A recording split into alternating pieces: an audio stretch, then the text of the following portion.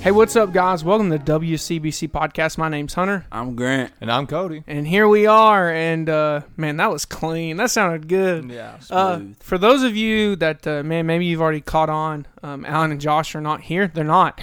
We're switching things up this week because, as you guys know, we do record on Sundays. And so today is Sunday, July 4th. And our fellowship here, Watson's Chapel, we've decided not to have evening service so people could go spend time with their family and be thankful for their country, which we'll come back to that in just a second as an intro. But I do want to introduce, you guys are very familiar with our producer, our sound man, Grant, who also participates. Howdy. He's sitting in Alan's chair, so he gets to be Alan today. And then we're just so thankful and so honored here at the chapel that we just have a congregation that has so many different stories about how Jesus has tremendously saved their lives. And we have the honor to have Cody with us today. Cody Huntsman. Hey, what's going on, guys? I'm glad you can bring me on. We're glad he's here. One thing you guys will learn about Cody today is he loves Jesus, and he's thankful because without Jesus, you wouldn't be here today, would you? No, absolutely not. Buddy, if I didn't have Jesus in my life, I definitely would either be dead or sitting in a prison cell right now. I mean, 100%. There's no way around it. So. That's awesome. And it's just, and you guys will hear. But to kind of start us out, we'll do kind of like a short little intro. Listen, I don't know where you live. Cody probably doesn't know this. We have listeners all over the United States of America, people in different countries. And so we don't know where you live.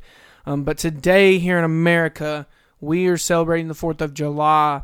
And when we think about celebrating America, I think that kind of can go a lot of different ways for a lot of people. Maybe they interpret it differently. Maybe it has a different context to them. But, you know, when we celebrate the 4th of July, it's just an opportunity to celebrate the freedom that we have in this country that, as we heard this morning, was not for free. A lot of people laid down their lives, literally, died, so that me, Grant, and Cody could sit in this room today, one, with our religious freedom to trust the God who created the whole world, two, that we could be able to freely speak on a podcast, radio, and talk about the Bible and talk about the way that the world should be according to the gospel of Jesus Christ. And then thirdly, to be able to sit here and be men who work for an income, work for a house, to be able to own land, to be able to marry, and it's just an honor. And, you know, we were born in this generation for a purpose, but just because we're in this current generation doesn't mean we should forget those from past generations. And so I don't know who all listens to this, but we are avid here for our military, our veterans, and for the freedom we have in this country. Now, I do want to say this. I think it's sad that some people have taken a freedom to do what they want with it liberally, kind of forsaking the military, the veterans. I think that's very sad because, you know, with that attitude, you're kind of being ungrateful towards those who have paid that price of dying. But, you know, also when we think about freedom, that also in biblical, I guess, restrictions doesn't mean that we are free to do whatever the heck we want and sin however we want. We have a freedom to live, but man, if our freedom is truly not found in Jesus Christ, then we're not free at all. We're still captive. And so, and I know these two guys right here, you guys are thankful and advocate for your country. And, man, it's just an honor. And so let's dive into this. Today's going to kind of be more of an interview kind of podcast because we have Cody on, and he's going to share his life and how he came to faith in Christ. You know, I'll encourage you guys, please listen. God has done a work in Cody that only a God can do through Christ. And what I love is today we're here to exalt what Christ did in Cody. Now, you know, me and Grant, we might have some questions and some comments for him. We might start a little bit of a discussion, but further than, with anything else, I'll say this too. Guys, just be praying for the podcast. We got some new things coming up. Big things. Mm-hmm. We're moving, not churches, but we're moving somewhere else in this church. We got some videoing, some editing that we're getting ready to start doing where you guys can listen, but you're more than welcome to go on Facebook or some other provider and literally watch us do a podcast and see the references in the videos and the scripture and all the stuff we talk about. And so we're just game changers. Grant's got some wise words. But other than that, let's get this going. So, Cody, feel free to start wherever you want, man.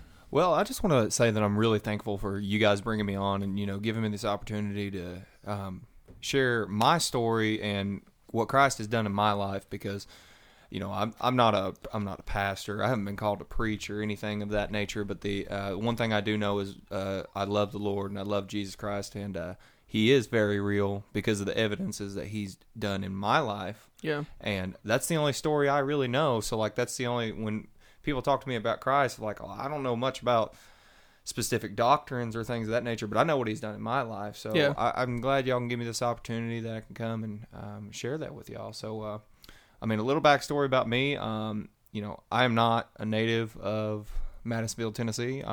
I'm from a very, very small town in western Kentucky called Cadiz, Kentucky. Shout out to anybody that's listening out there. Shout out. Wildcats. Shout out. But I grew up there. Probably a population about maybe 4,000 in the whole county.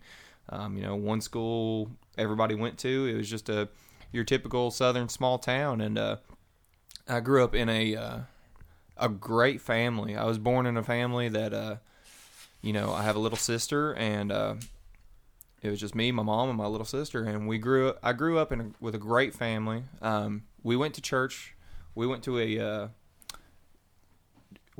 Church of Christ, a very legalistic, very old school, conservative Church of Christ, where we didn't believe, just to give anybody a backstory on a little snippet of the Church of Christ, we did not believe in instrumental music during worship. That was a sin. You know how most people listen to praise and worship music, things of that nature. That was sinful to listen to, not to play in church, but to listen to is a sin. They took a lot of things in the Bible out of context. You could lose your salvation. They taught that from the pulpit, correct? They taught from the pulpit. One of my earliest memories of any sermon that I ever heard was that you are not saved until you are baptized. I remember my preacher, he was asked by a man, he said, so if somebody comes to know that they're lost and they're driving to the church for the pastor to baptize them and they get in a car accident and they die, will they go to hell? He said yes. Yes, he will, because what a claim. He was not baptized in water, and you can lose your salvation, that you can fall from God's grace once you're saved. So growing up in that, obviously, as we grow up and we become teenagers, we look around us and we're confused trying to figure out how the world works, and that was just confusing to me. I grew up with not a respect for the God, but like a fear of him, like he was some big bully that if I mess up, he's just going to damn me to hell. And when I became old enough to understand, I just, said, if that's the God that they're preaching exists, he doesn't exist, and I don't believe in him, even if he is real. So I remember around age 14, I made that decision that, like, I don't believe in God. There is no God, and even if there is one, I don't care, because I want no part of that. He's a tyrant, and I'm not going to have any part of it. So it sounds like, and Cody, not to interrupt, go ahead. I do that a lot on here. No, go ahead. So to one extent, it sounds like you were almost manipulated. Yeah, that's a great word to use, absolutely. Well, the gospel was kind of manipulated to an extent. I didn't know what the gospel was. Gospel was not if you said in my church before the age of probably like 15, if you said the word gospel, I would think Matthew, Mark, Luke, and John. Those are the four gospels. I didn't know what the gospel was. And so also, I think it's fair to say this, that not every church that says we're Church of Christ is the same. No. Just like every Baptist church is not the same. So I think it's fair that if anyone listens to this and you are a part of a different denomination, maybe another Church of Christ, we're not throwing everybody in the same kiddie pool. We're talking about specifically where you were. This is very specific, because since then I have visited other churches of Christ, and even my home church is progressed so much. And it really had a lot to do with just traditionalism and the pastors that were in charge at the time, and just it was passed down from generation to generation at that specific church. But I am not here to say that that's what all churches of Christ believe. I'm just saying specifically the one I grew up in, the environment I was in, that is what we were taught. Yeah, so. and it's like, when there's a manipulation that almost takes place, it's almost like a brainwashing, I guess you could say. So it's really, I guess you could say this, it wasn't really discipleship. It was more of, this is how it is, this is how you view it. And everybody else is wrong. Like, oh, wow. That's exactly what we're taught. For a good example, okay, growing up, I would say in our church we had maybe a maximum, that's children, parents, everyone, probably 75 people. And I remember from age as old as I can remember, to the time I stopped going to church in my teenage years, there was the exact same people and no new ones. If somebody did come, they weren't there long because they weren't a part of the inner circle or, the group or whatever you want to call it. No, there was no discipleship. And another example of everybody being wrong, we didn't have like really any youth. I think there was only 6 kids growing up, and I knew them all. And I remember me and my sister used to go to daycare at the same daycare. I was like 10 years old, and she was, I think, she's 4 years younger. She was 6. Well, the people that were in charge of the daycare, they passed out a flyer saying that, hey, VBS at the local Baptist church, they're wanting to do VBS. If you want your kids to come, sign the paper. So I brought the paper home. They signed the paper. We went. It was supposed to be a week-long thing. We went for 2 days, and then the third day, we didn't get to go. I was like, why do we have to stay back and all the other kids go? And I remember my dad, who grew up in this legalistic mindset, I said, Dad, why didn't we get to go? He said, because they're Baptist, son. They don't preach the truth. Wow. We didn't listen to, if somebody talked about a sermon they heard or whatever, the first question was, well, what kind of preacher is he? Is he Church of Christ? If he wasn't, they said, well, that's not truthful. That's sinful. It's not the truth. Yeah, so it's almost like you described the inner circle. Mm-hmm. It's like if you didn't fit the characteristics or the attributes, then 1, you're not preaching truth, and 2, you're not in the club. Even though they didn't give a man a chance to explain his biblical stance, they just marked him off, correct? Yeah, absolutely. That's the same, I mean... Not so much welcoming. I mean, everybody's like, hi, how you doing? And just moved on, but there wasn't really any outreach. I mean, I think maybe once or twice the church did like a door knocking campaign. That's probably about it. So you think it almost kind of produced a self-righteousness atmosphere of like, we're better than them? Yes. Man, that's tough. I used to get like, I got bullied for a lot of things in school because of, low self-confidence and things of that nature. But that was one of them, that I went to the Church of Christ and they would ask me questions and I would regurgitate when I was younger the information I heard. And I was just taught that everybody else is wrong and, this is persecution you're getting from other people. Oh, but wow. In reality, it wasn't.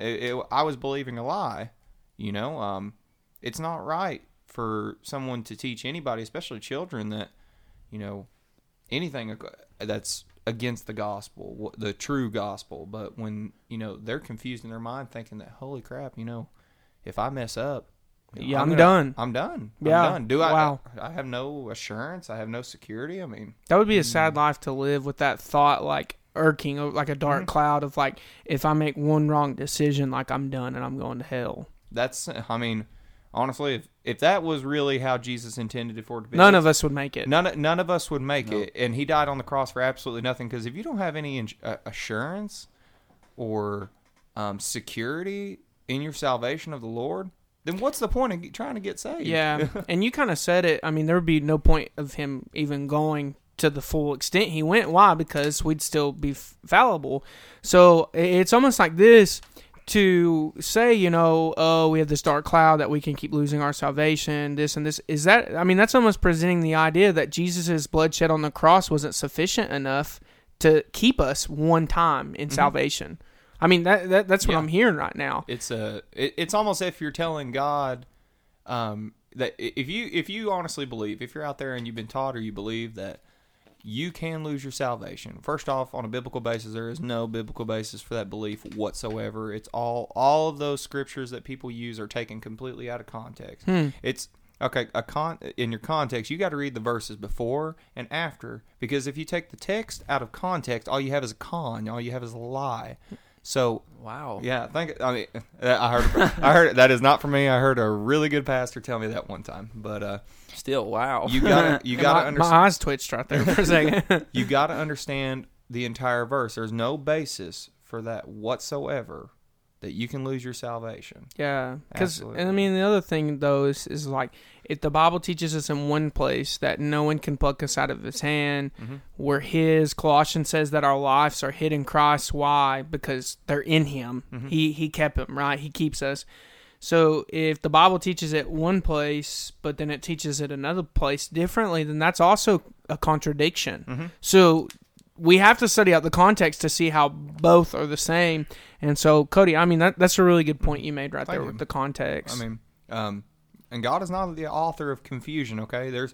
We got enough people in this world that are on the other side, that are working for the devil, that are trying to tear people away from Christ, because that's what the devil's job is he wants to take us down, and he wants to confuse us and get us to a point where we're just fighting against one another. So why, when we believe that we're members of Christ's body, why are we fighting one another? There is enough people against us. The Bible says the world is against us. So, I mean, why are we going to fight each other? We need to unite together, and everybody needs to understand that the Bible is the infallible Word of God.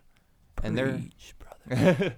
And there is no confusion in it. There is no contradictions in it. The only contradictions you find are the ones you make up for yourself. That's it. It's unfallible. Yeah, I don't have anything to say. I'm twitching again. Don't twitch. I think the question that you just proposed just paints the picture of, hey, let's find the common ground about putting our faith in Christ, and that His work completes us, finishes us. And let's establish, hey, we all agree on that, and then let's fight against the common enemy instead of fighting against each other. Absolutely. I mean, we have to unite together because Christ said that we are one body and we are united. Okay, we're many parts. We have different functions, and yes, you can function without certain parts of that body, but it won't work as well as a whole. Okay, so I believe all the denominations. Do I believe God allows or knew that there would be different denominations that would segregate? Yes, because we're people and we have differences of opinions and cultures and things of that nature. And I believe, all in all, that's fine. Traditions, there's nothing wrong with that. But when it comes down to the basics of there's one God, Holy Trinity, Jesus is the Son of God. He died for our sins once and for all. And once you have those foundation blocks that Paul talks about set in stone, the other small minor things, like the Lord's Supper or when we should meet for church or just things of that nature, small little things that we disagree on, I believe that's fine to have. We shouldn't argue over those. But when it comes to the basics, we all need to unite. Yeah. Paul said it in Galatians 1. He said, if any man preach another gospel, another Christ, let that man be accursed. And he says, if any angel or any person, let them be accursed, let them be cast off. And so, man, Cody, I mean, you have painted the picture of, the unity we're supposed to have. And it's even like, I have friends that have different theological standpoints and different views on certain scriptures. But the thing is it's certain scriptures, selected scriptures. But when we all get into the book of John and read about Jesus in John 3 saying you've been born again, or when you get into John 19, John 20, John 21, and you keep going about how He died on the cross, no disagreements whatsoever. But then when you get over into Acts, or you get into Romans 10, and it says believe, right? Whosoever. You get to like Ephesians 2, 8, and 9, not by works, right? Because if it was by works, we'd boast. It's grace through faith. No arguments. But then you get into like, how often do we do the Lord's Supper? Do we do a foot washing ceremony like Jesus did for the disciples? The rapture, this or this. Man, those are things that we can biblically try to debate or biblically try to discuss. But man, if we can't get to the basics, like you said, the founding, the Bible referred to Jesus as the cornerstone. And if we all can't look at Him as the same cornerstone, then people are going to be just like the Jews that tripped over that cornerstone. Oh, yeah. And man, that's awesome. So, Cody, you grew up in the Church of Christ where you were in Kentucky. Yeah. Okay. So you get to this point where you realize that if this is truly God, I don't want to serve this guy because you're going to mess up, right? Yeah. If you do one What's thing the wrong. point? So once you hit them years that you realize that, how did your life, what happened next? Okay. All right. So, if you would talk to anybody that knew me growing up, they would say I was relatively a good kid. Growing up in the church, I didn't get in a lot of trouble. I had a moral compass. I knew that the Lord He had put His law on my heart, and I knew what was right and what was wrong. But I'd say probably around age 13 is when most people try to decide, who they are in this world. They're trying to figure out, themselves as a man or as a person. What's my purpose? Where am I going? What am I doing? Who do I want to be?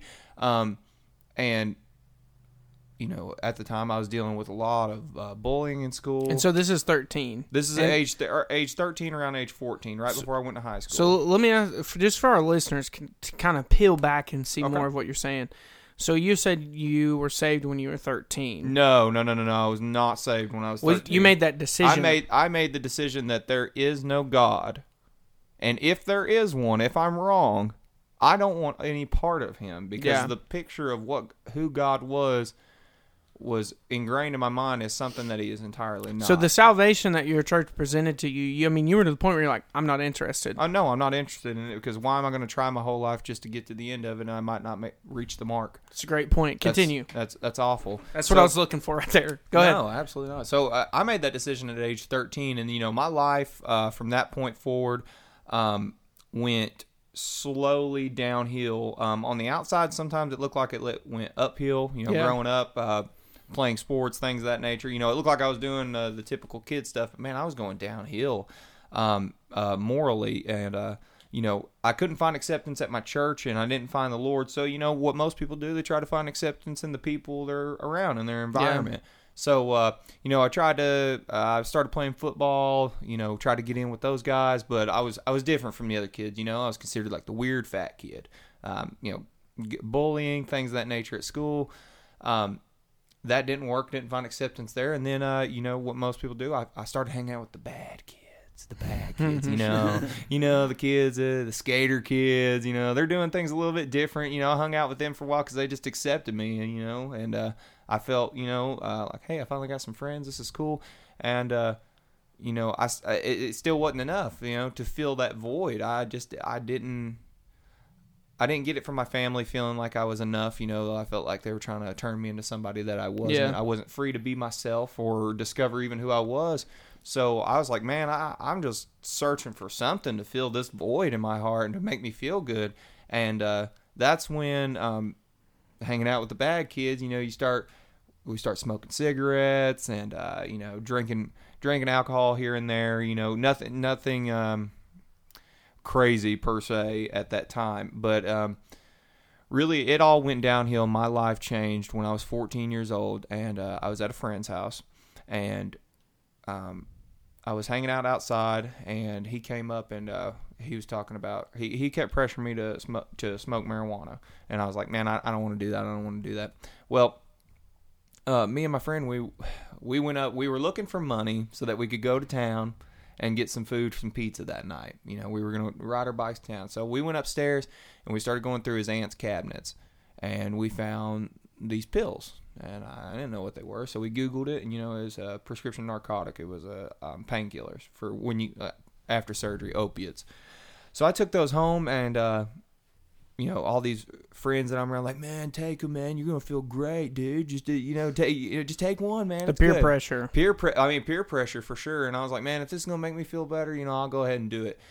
And I took that painkiller, and I remember the moment it finally went through my system and it hit me. And I'll be honest with you, at that time, it felt like it was the greatest feeling I ever had up to that point in my life. Never felt better. I felt like Superman. Like, I felt happy. I felt content. I felt peaceful. I mean, just sitting still and looking up at the sky and just... You felt like the void was filled. Man, that void just felt filled. And I was like, man, this is the key. This is the stuff. And this comes from a doctor? They give this to people? I was like, man, this is great. This is fantastic. And from then on, man, I started taking those things every day. I stole every one of them from his aunt's cabinet, and I was a what do you call a trash can. I was throwing these things back like there was no tomorrow. Like it's a Pez dispenser. Like a Pez dispenser, man. I was eating them like candy, dude. And Wow. I was just high all the time. I'd say for probably from my 14th birthday, let's see, that was my freshman year, I took those things every day for 6 months straight. 6 months straight, I took those things. There was not a time I wasn't intoxicated. And I didn't know the dangers of it. And when I started to run low, when that supply started to run low, I was like, oh, it's going to be okay. I was like, man, Yeah. I'll just be out of it, whatever. But that's when the physical aspects of addiction come in. And I realized, oh no,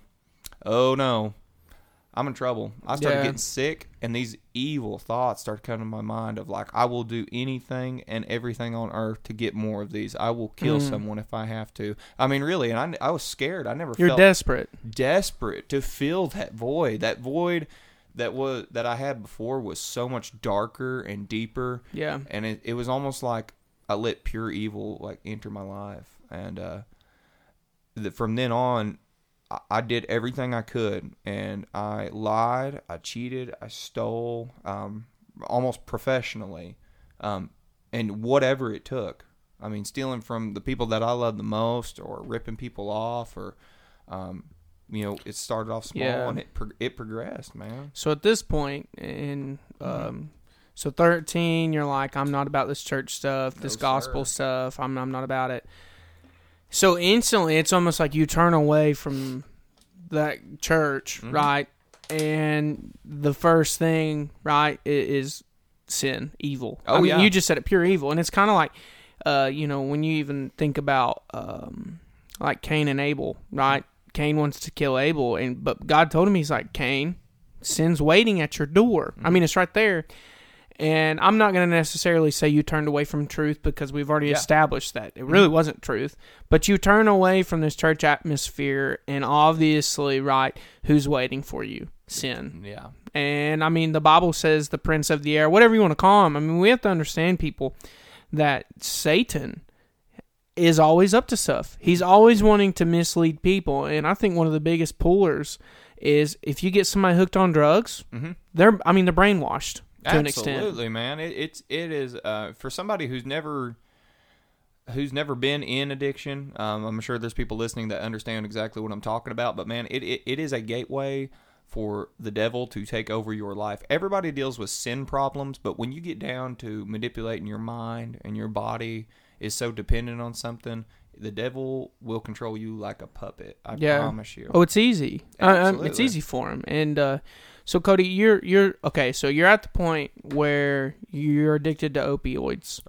You're at 15 years old. I'm absolutely full blown addict. And you mentioned, so that was kind of like a gateway. Mm-hmm. So okay, so now you hit 16, 17, 18, your later years of high school, and then what happens? What happens next? Okay.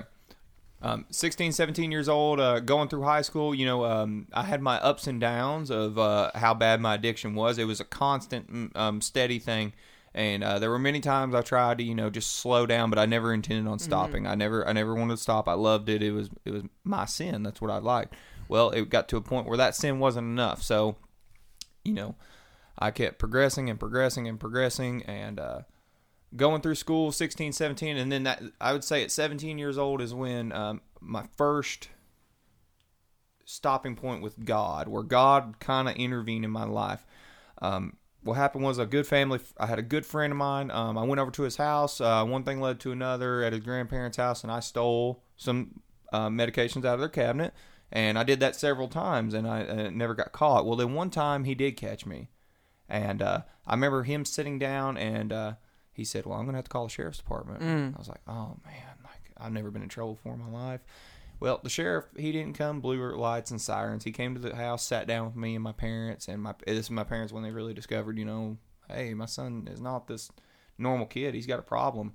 I remember him sitting down there, and he tried to invite me to church. He tried to talk to me about the Lord and saying that I'm better than this, that, and the other. But all I could think about was how mad my mom and dad were at me. And that was the first time I was like, you know what? I need to get my life straightened out. So I played football, and I was lucky enough to get an opportunity to play college football at a small Christian school in Illinois. And I was like, you know what? Small Christian school away from my hometown. I'm going to meet some new friends. This is good. I'm going to try and get my life straightened out from what I knew as a child of trying to walk the straight and narrow. I'm going to try and walk the straight and narrow. Well, I got to college, and that lasted probably about 72 hours. Dove head first right back into addiction. Now I'm not in mom and dad's house anymore, and I'm on my own. I met some even worse friends that were deeply, deeply involved in the drug trade and in criminal activity, and I started hanging out with them, man, and it kept going downhill. But the thing was, I knew that it was going downhill. I knew that my life was falling apart right in front of me, but I just kept going with it and going with it Yeah. and going with it. Drop out of college, meet a girl. I decided, you know what's going to change my life? I'm gonna get married. So I decided to enter into a awful relationship and get married, where we were both living in sin. And 19 years old, moved back home. Can't hold down a job. I'm stealing from everybody that's around me, and my addiction takes off to a point, and I did things that I never thought I'd do. And that one of those involved using a needle, using IV drug use. Mm-hmm. And that was a point I told myself I'll never, ever get to this point. And it was just, there was nothing I felt like I could do. Just sin. The only thing I knew was sin made me feel good once. It'll make me feel good again. So I'll just keep doing more and more and more of it. But really, I was just dying on the inside. So, Yeah. I've written down a question. Go ahead. I got one too whenever you're done. So what I put what feels, but what it means is what fills the void. And so far, listeners, what we've gotten from Cody's life. And one thing I want to say this is Cody got caught. That's the difference between him and a lot of people. Yeah. A lot of people don't get caught. And I'll say this, Cody and I, we've had a lot of talks, and there's some similarities in our life, because you don't have to be addicted to opioids or hard drugs to understand what addiction feels like. And so we've had similar talks, and so, a lot of the decisions he made in high school, I made in high school, and it was, the difference is I didn't get caught. And so, Cody, before we even, continue with your testimony, if someone's listening to this, and they're doing some of these things that you've talked about, but they haven't got caught, what advice and encouragement would you tell them right now? You will get caught. I promise you, you're going to get caught. If you don't get caught, it'll kill you first. I promise you. You are not invincible, because that's how I felt. You are not invincible. Don't think you're flying below the radar of your parents, your peers, or the police, because I promise you, somebody's watching and somebody knows. Yeah. God knows, and God loves us all. Yeah. And He is going to, more than likely, He's going to make an intervention in your life somehow, and you will get caught. Yeah. 100% every single time, somehow, some way, you will get caught. Yeah. And so what I have right now for this question, what fills the void?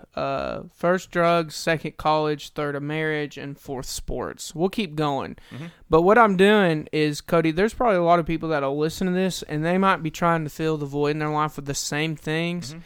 And when it comes to the point here in a little bit, when you share about how you were saved and Christ radically changed your life, I hope the listeners will realize that themselves. But Grant, you had a question. Go ahead. Before you take off again, at this point in your life, was there an idea of God come back, or did you ever think about what you were raised in? Did that ever come back into your mind while you were doing these things? While I was doing these things, I'd say the time that God would come to my mind was when I was getting in a really sticky situation. Help! Like a really sticky situation. Like, I knew, everybody knows, every human being, it's ingrained in your heart. You know deep down that there is a God. It's the only choice is whether you choose to accept Him or not. There's only two choices. Yeah, Romans 1 says that there's enough. The wrath of God's been revealed, and it talks about how He's revealed enough of Himself. People know there's a God. Everybody knows there's a God. Yeah, if you don't believe me, wait, I want to see somebody get into a car accident, or you have a near-death experience. Yeah, they're going to be calling on God. I don't care who they are. Okay? But the only ideas with God would be in sticky situations, or like I've had a couple overdoses, and there was a couple times I almost lost my life, and that's when, God's presence, I believe, came and protected me. But slowly quickly that would fade away. Yeah. It's leading to something. So Cody, dropped out of college. Yeah. You had a marriage, didn't work out. Right. Well, I'm in this marriage, and she grew up in church, and I don't believe at the time she was saved. But we were both living in sin, definitely living in sin, and it was not a God ordained marriage. Everything about it was definitely not of God.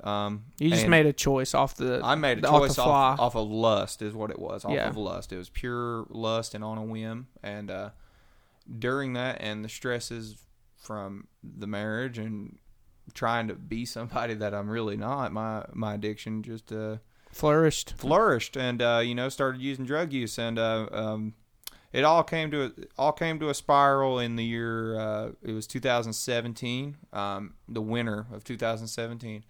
I used opiates, and a lot of people don't know an opiate addiction is a very, very expensive addiction. In upwards of $300 to $500 a day minimum. I had to figure out how to get, and during that winter, I lost my connection. I couldn't afford opiates, and most people don't know, when you have an opiate addiction, you're so physically dependent on it that you get almost like a flu. You get flu-like symptoms, but it's like the worst flu you've ever had in your entire life. Your body hurts. You can't sleep for weeks on end. It's like being tortured. It's like the worst feeling on earth that you could possibly imagine. It's awful. Yeah. So you've hit, I mean, to an extent, you've hit rock bottom, right? Marriage didn't work out. Drug addictions increased. Getting close to rock bottom. So definitely close. So knowing that it's all getting ready to come in head because you've already been in trouble with the law. So Cody, after college, after the marriage doesn't work out, drugs are flourishing. What happens next? Because you've kind of already foreshadowed, and me and Grant already know this, but he's kind of already foreshadowed that it's coming to a head because you said you're going to get caught eventually. Oh, yeah, you're going to get caught. I got caught once when I was in high school, and I got lucky enough that no criminal charges were pressed. They just were good hometown people trying to help a boy in a hard time. And it all came to a head when I started using methamphetamine, and my life completely spiraled out of control, and I lost teeth, and just bad things happened. It all came to a head February 20th, 2018. My grandfather passed away, my dad's side, and that man right there left a legacy and a love for the Lord that it was just such a blessing to see. This man, just to preface, my grandpa, he grew up in a legalistic church thinking that he was saved his entire life. He was an elder at the church we grew up in. He realized at 63 years old, he said, I know a lot about Jesus, but I don't know him. And he had the courage to go down in front of everybody as an elder of the church where everybody looks up to him in this most legalistic church you could think of, and give his heart to the Lord at 63 years old. But on February 20th, 2018, he passed away. All of a sudden, he was in poor health, but it was kind of all of a sudden. Yeah. And I remember my dad looking at me. He said he hadn't seen me in months, and I'm skin and bones, looking awful. And he said, "Cody, I don't know what you're doing right now, but he said my daddy just died, and he's my best friend, and I don't want to lose my son." He said, "Whatever you're doing, I need you to stop, and I need you to get your life together." And I said, "Dad, I'm not doing anything. I promise I ain't doing nothing." 2 days later, February 22nd, 2018, I got caught in Clarksville, Tennessee at the dope man's house at his hotel room. And I remember coming to that door. I needed the drugs. I needed them. I'm banging on this guy's door. He opens the door. He rips me inside. He said, "Man, what are you doing in here?" Blah, blah, blah. And I said, "Oh, no, dude, I just need some stuff. I got to go." And I went to run out the door because he's scaring me. And he took a pistol out and put it to my face. And he said, "Don't move or I'll kill you." And he left, and I froze. I could have left. But something, not just fear, was holding me there. And I believe it was God holding me right there. And when I went to touch that door handle, I heard, "Who else is in the room?" And here, it's Montgomery County Police Department. And I was like, "Oh no." I was telling them everything I could, get out of that. "Oh, my wife's in labor. I need to go, this, that, and the other." Man, I knew it all came to a head. It was done. They put me in handcuffs, and they found drugs on me, and then they searched my vehicle, and then they found more. And I was like, man, I've never been in handcuffs before. Never. I hadn't even got a speeding ticket. I've never been in trouble before. So now you're heading. You're done. Oh man, I'm in the back of the cop car, lights, sirens going. I'm in there, and they walk me up to the jail. I'm like, okay, all right, it's not gonna be that bad. I'm gonna pay bond. I got a little bit of money. I'm gonna get out of here, and everything's gonna be okay. Nope, no, it wasn't. God definitely intervened there, and he looked. The guy read me my charges, and he said, "Okay, your bond's going to be $65,000." And I was like, $65,000? I don't even know how to count that high. And they put me in that cell, and it still didn't hit me then because I was still intoxicated, and I thought, all right, somebody's going to come get me. Somebody's going to get me out of here. Nobody. 24 hours later, I wake up and all the drugs are out of my system. Nope, nobody's there. I call my wife at the time, my ex-wife, and I say, "Hey, you know what's going on. Are you going to come get me? She said, yep, we're working on a way to get you out. Hung up the phone. Boom. Never heard from her again. 3 days later, I served divorce papers in there, in jail. So, man, so at the time, I got my house is stripped from me. They've impounded my vehicle. I have no money. I am a $65,000 bond, so I am in jail. I am staying in jail, and I'm not getting out. No hope. Anytime soon. No hope whatsoever. And I remember hitting that bunk. I got on my knees right there, and I was like, God, if you're real, Help me. please help me. It's called the jailhouse prayer. Everybody has it when they first go in. I had that, and man, that's when God, I know it was in the worst situation possible. And for people that don't know, Montgomery County, Tennessee is one of the worst and most dangerous jails in the country. I remember being in there and being with guys that were very, very bad people. And on third shift, when the guards would change, there was a guy who came around, and he was super nice, a lot different from the other guards. And he came and he saw me sitting on that bunk by myself, and he talked to me through the door, and he said, "Hey, how old are you, son?" I said, "I'm 20 years old." And he said, "There's a better life than this." And he said, "Right now you ain't got no hope," but he said, "There is hope." That's all I said. And then the next day I heard a knock on my cell door, and I went there and nobody was there, but then under the thing was a Bible. He slipped me a Bible. So I remember I picked it up for the first time in a long time, and I started reading, and I was like, man, that's one of the first time I acknowledged, there is a God. There is a God, and it's not the one that I knew growing up. But that was it from there. So I was like... But nobody had to tell you that. No. You started... Oh, Lord, no. I was in there by myself for 23 hours a day. And it's like God started just revealing you the truth about his son. Not like what you heard growing up, but like... No. There's more to it. It was like... That's what it was, and that was the end of it. It was, there is more to this. More to come. And I was like... Cliffhanger. I remember praying. I was like, God, I got to make a change, man. Like, I don't know what to do. If you're real, you got to help me out here. And that was it, but no faith whatsoever. Yeah. And then God gets an opportunity. He gives me an opportunity to get out on bond. But before this, I go to court. And this is before my parents come to court at your arraignment. And the judge looks at me through we did a televisit, like a video call. And he said... And I'm standing there like, man, you know what? It's going to be good. I'm going to get out, whatever. And the judge looks at me through the screen. He said, I'm really tired of these young kids like you coming in here with all these drug charges. And you think that this is okay, that you're just going to get a light, slap on the wrist or whatever. He said, buddy, let me tell you right now, you're in deep trouble. And if I'm appointed judge over you, he said, I'm going to throw the book at you. He said, you don't know what that means, do you? I said, sir, I don't know what that means. He said, I'm going to go for 8 years. He said, and you're going to have to serve at least 3 of those in prison. I was like, prison? What do you mean prison? Like the big prison? He said, yeah, prison. TV prison. He said, you got a lot of praying to do, buddy. That's the only thing that's going to save you.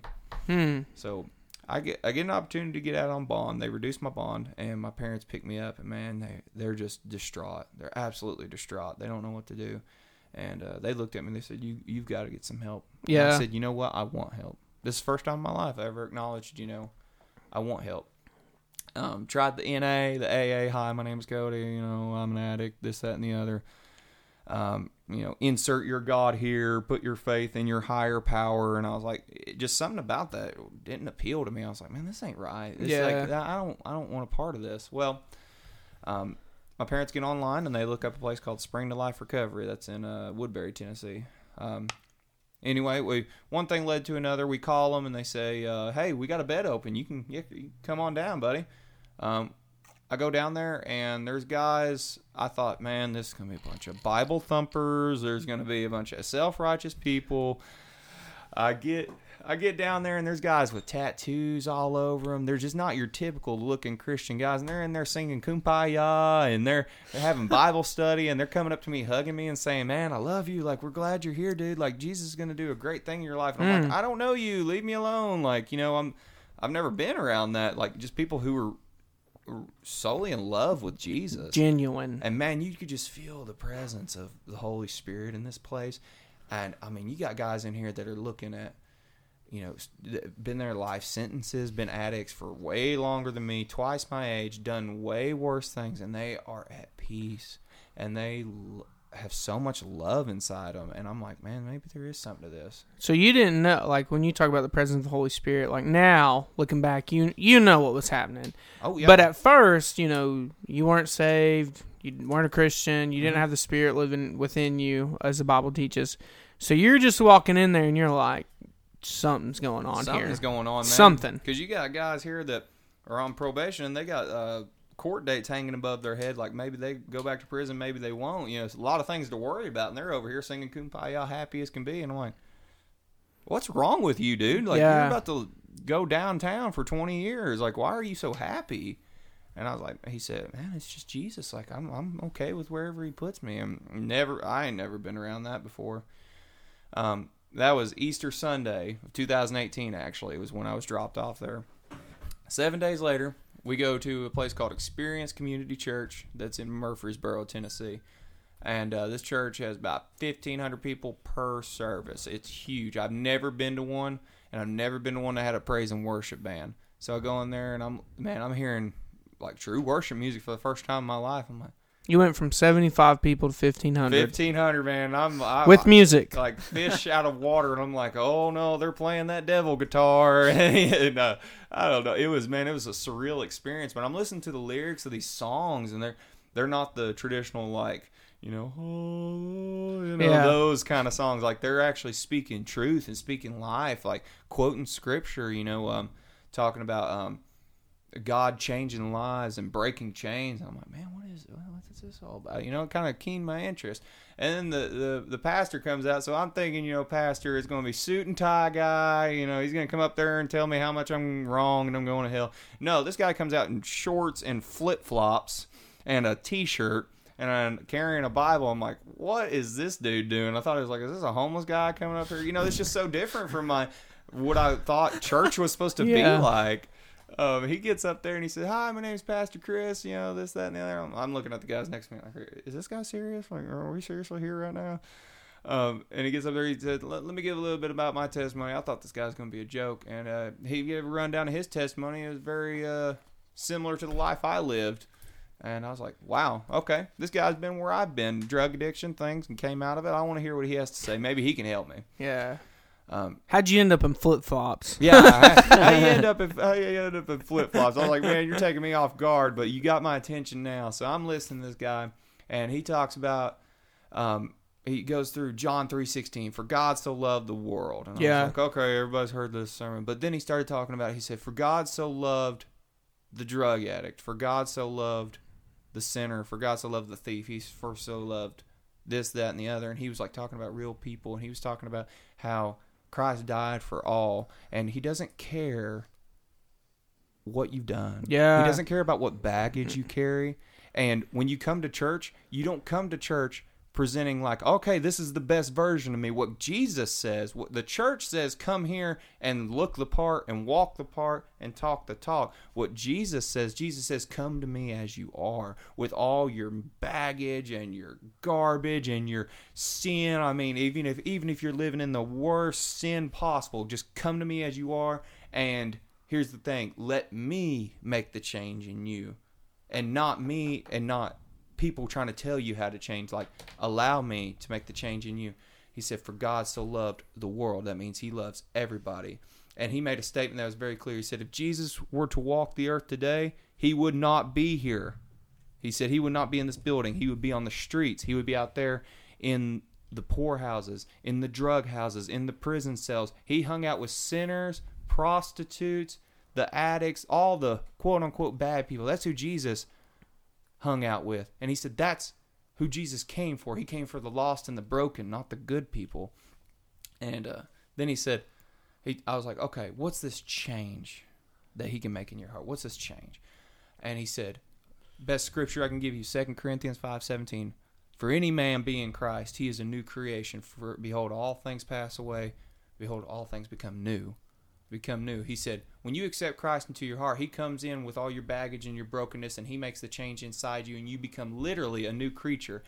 Not a new man, you become a new creature. He said, you are so precious. A saved person is so precious and so valuable in God's sight. He said, angels look at us in awe. Yeah, they're jealous. They are jealous of us because we are the only creature in the entire universe of all of God's creation that can sin and fall away from him and be redeemed and be saved and become something new. He said, they look at us in awe. He said, I promise you, if you put your faith and your trust in him, he'll make the change in you, and you ain't got to do nothing but listen and obey.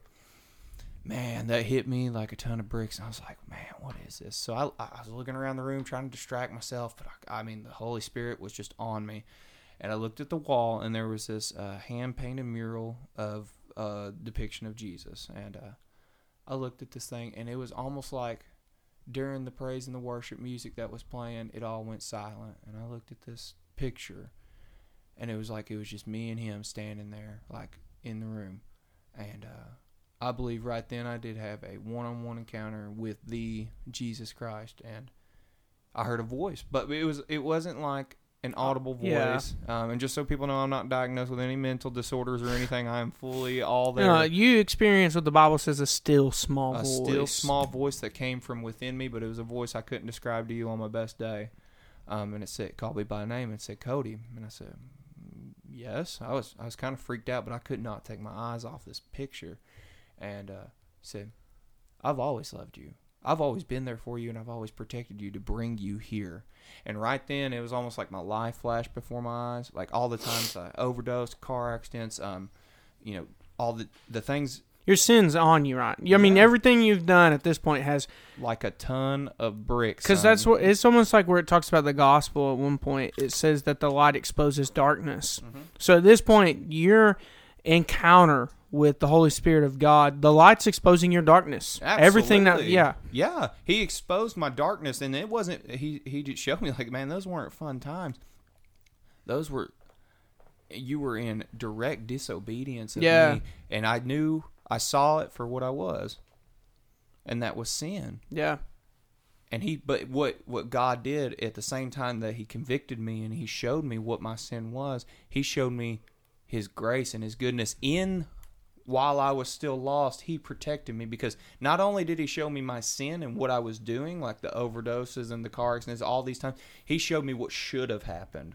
He showed me the several times I should have been dead. And if I had died at those times, I would have died lost. Yeah. And he showed me that I had protected you to bring you here to this point. I mean, similar experiences, just like I guess, not a revelation, because a lot of people have used that word for all sorts of stuff in this day and age, but like God gives you an awareness of his sovereignty, the control. I mean, literally him allowing you to fall so short, fall so far, and then him still saying, but I protected you here, I protected you here, I protected, and then everything adds up to equal the conversion you're explaining to us right now. So you encountered the gospel, for the true gospel, for the first time in your life, sir. And you surrendered to that, right? Absolutely, man. When he showed me all these things, and he showed me what should have happened, he said, if you will put your faith and your trust in me and me alone, and surrender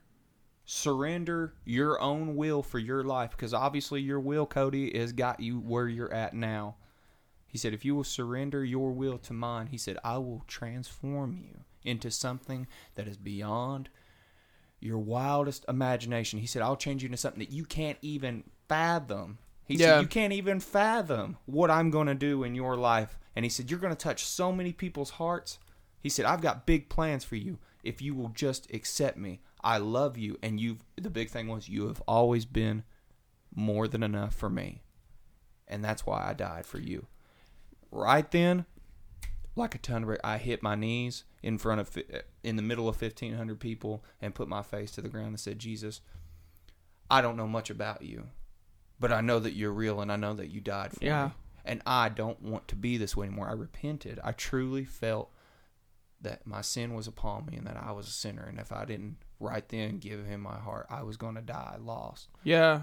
And, man, I hit my knees and I asked him, I said, God, change me into whatever you want me to be, because I can't do this on my own. I don't want to be this way anymore. I believe that you died for me. Please just change me, because I don't want to be this anymore. I want to be whatever you want me to be and go wherever you want me to go. Yeah. I raised my head up, and, man, the feeling that I had that day, and I've put a lot of things into my body to change chemical reactions in my mind, drug-wise and alcohol and things of that nature. I've tried them all. Everything I've done. There is nothing on this earth and to this day that can compare to that feeling I had. It wasn't a chemical reaction in my brain. It wasn't anything like that. It wasn't a temporary feeling. That was a spiritual washing is what I had when I literally felt physically, mentally, and spiritually the Holy Spirit enter my heart and cleanse me from all the sin that was in my life. I remember raising my head up and I looked at one of my best friends at the time. His name was, we called him Boston. He said, "Dude, you're glowing right now." And I was like, "Man, I don't know what's going on, but everything's about to change." So, and let's bring all this to what Cody's talking about. So, like, when Cody talks about, kind of God speaking to him, my friends and my listeners, I want you to realize that our God's alive. Jesus is alive and at the right hand of God. And when he reveals to you that you are completely and utterly lost. I mean, for me, I was 12 when that revelation of Christ came. And I'm not talking about like some vision or something. I mean, I was watching a video about the rapture, and that still small voice, even though it wasn't audible, it was almost like I had a realization within my inner being when I saw the people that were raptured away and went to be with Jesus. It was like this, and I saw these people that were left behind and going to hell. I had a awareness and a realization within my heart, like someone said, that's going to be you. Mm-hmm. And once that happened, kind of what you were explaining, it's the process of I realized I was lost. Yeah. I realized I was in need, and if I was going to escape the pits of hell, I would have to call upon the name of Jesus. Which at 12, I didn't know a prayer. I was kind of like you, like I heard about it, I was exposed to it, but my prayer to Him, which it's about the faith. It's not about the words I say. So, before I even went down, I was acknowledging I was lost and I need to put my faith in Jesus. That was my faith. But I remember my prayer was, "Jesus, please save me. Jesus, please." And I repeated that over and over because that was my cry out to Him. Yeah. And He heard. And so when we talk about this experience, don't base it off of what Cody and I or even Grant could talk about, because, Grant had a realization within himself. We just have to understand that the Bible talks about how the Holy Spirit, right? I heard a preacher say it like this once, or actually it was in a book.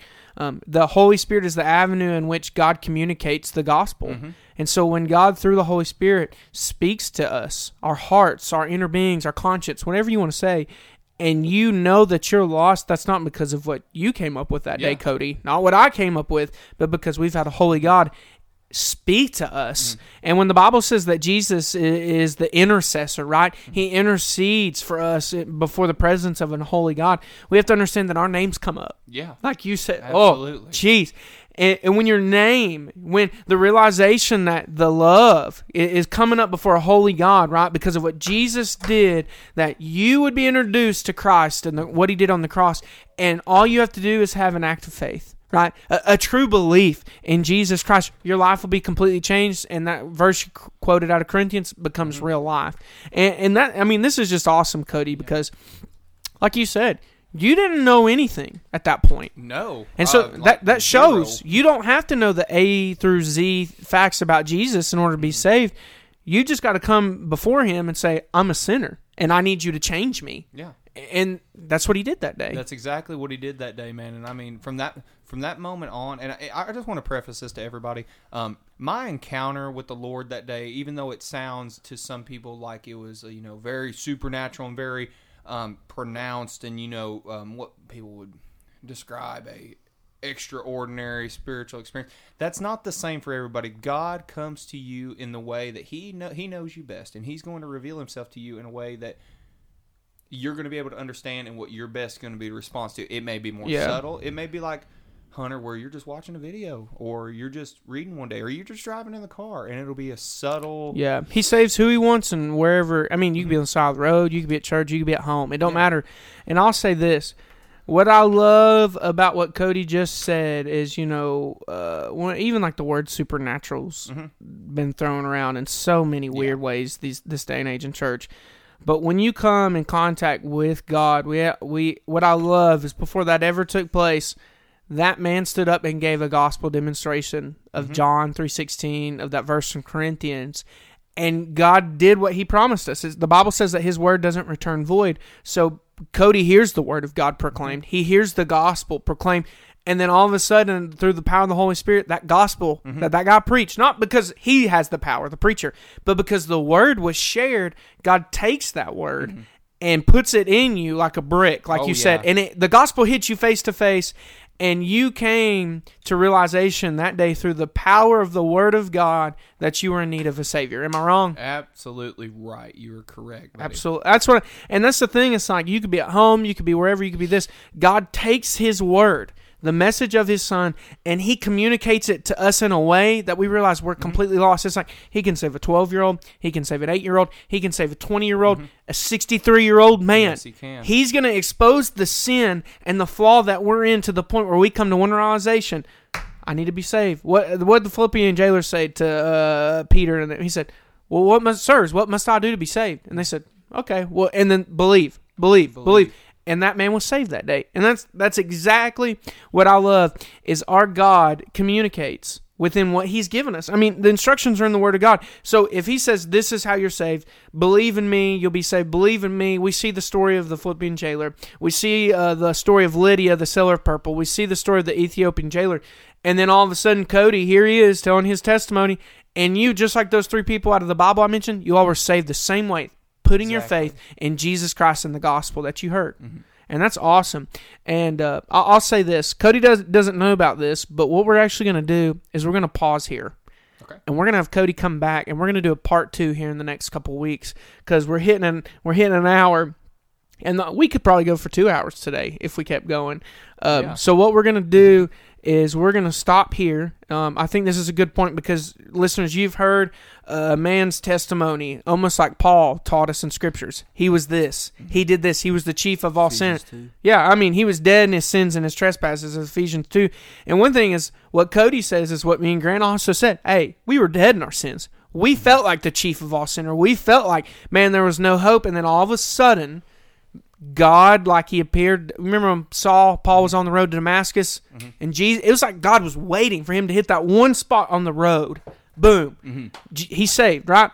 And that's what we're saying. We were there, and God tremendously saved us. Even though we're not Paul, and I'm not Grant, and I'm not Cody, Jesus Christ saved my soul, and He saved all of ours, and that's a beautiful thing. And so, listeners, you've heard about what he's been through, where he's gotten to, and now we're up to the point where Cody's life has been changed at. Do you remember? Say what? What was the church's name? Do you remember? Experience Community Church in Murfreesboro, Tennessee. It was April 7th, 2018 at 7:37 p.m. Man. Were you about to say something else too? Huh? Were you about to say something else? I'm just saying, man, that's where it all began. And that's where I'm saying is now this next time we bring Cody back, he's going to have a lot more to tell you about how God's changed his life, because you have to remember, he's at the point of facing 8 years of prison. It could happen. Oh, yeah. And if you guys remember, we did a podcast episode a few months ago with Brother Byron. Yep. He came in here and talked about Miracle Lake. Boy, Cody went through Miracle Lake, and he'll get to talk about that process too, and give a shout out to Miracle Lake, and we'll put their email and stuff. I'll let Byron know. So we've got a whole nother part too that's better than what we just talked about. Oh, absolutely, man. We're gonna get into the really, really good stuff and the awesome stuff of what It's God's gonna be doing. oh, Man. It's gonna be epic. And not only that, once we get to the end of like where Cody is now, I think it's going to create an opportunity for us to have a conversation about how the power of God can change a life. And I think that's what it's going to lead it to, because Josh and Alan will be back for that next one. We'll wait for them. And we'll have a great conversation that day about the power of God. And I'm looking forward to it. So, Grant, you got anything to say to these people? Thank you for your service. Stay tuned. This is July 4th as we were recording this. Thank you for your service to the military and people that are retired from the military, and we're very thankful. Yeah. Stay tuned for these big announcements, huh? Heck yeah. Big moves. Cody, you got anything to say to these viewers before we head off? You'll be back. So. Oh, yeah. I mean, I'll be back. I appreciate y'all just having me on, man, and being able to share my story. And if anybody out there, man, if this has touched you in any way and God is starting to reveal himself to you, I encourage you to pray and pray hard and talk to God just like he's your friend, because he is your friend and he's there for you and he does love you. So, yeah, just everybody have an open mind and an open heart, and just be open to his love and his acceptance. So absolutely. Well, Cody, this has been a good part one. This next week, I'll say this too. We're going to World Changers. So me and Grant and Josh Blake will be gone here in a couple weeks on a mission trip. So I'm going to do a short segment this week just telling you guys about what we're going to be doing and, man, how y'all could pray for us. And then after that week, we'll come back and we'll have Cody come in and we'll finish out his story about his life, and then we'll continue spiritual gifts until we'll see what's next. So, guys, farewell, I guess. All right. Thanks, guys. All right. Peace out. We'll see you guys next time. Yeah.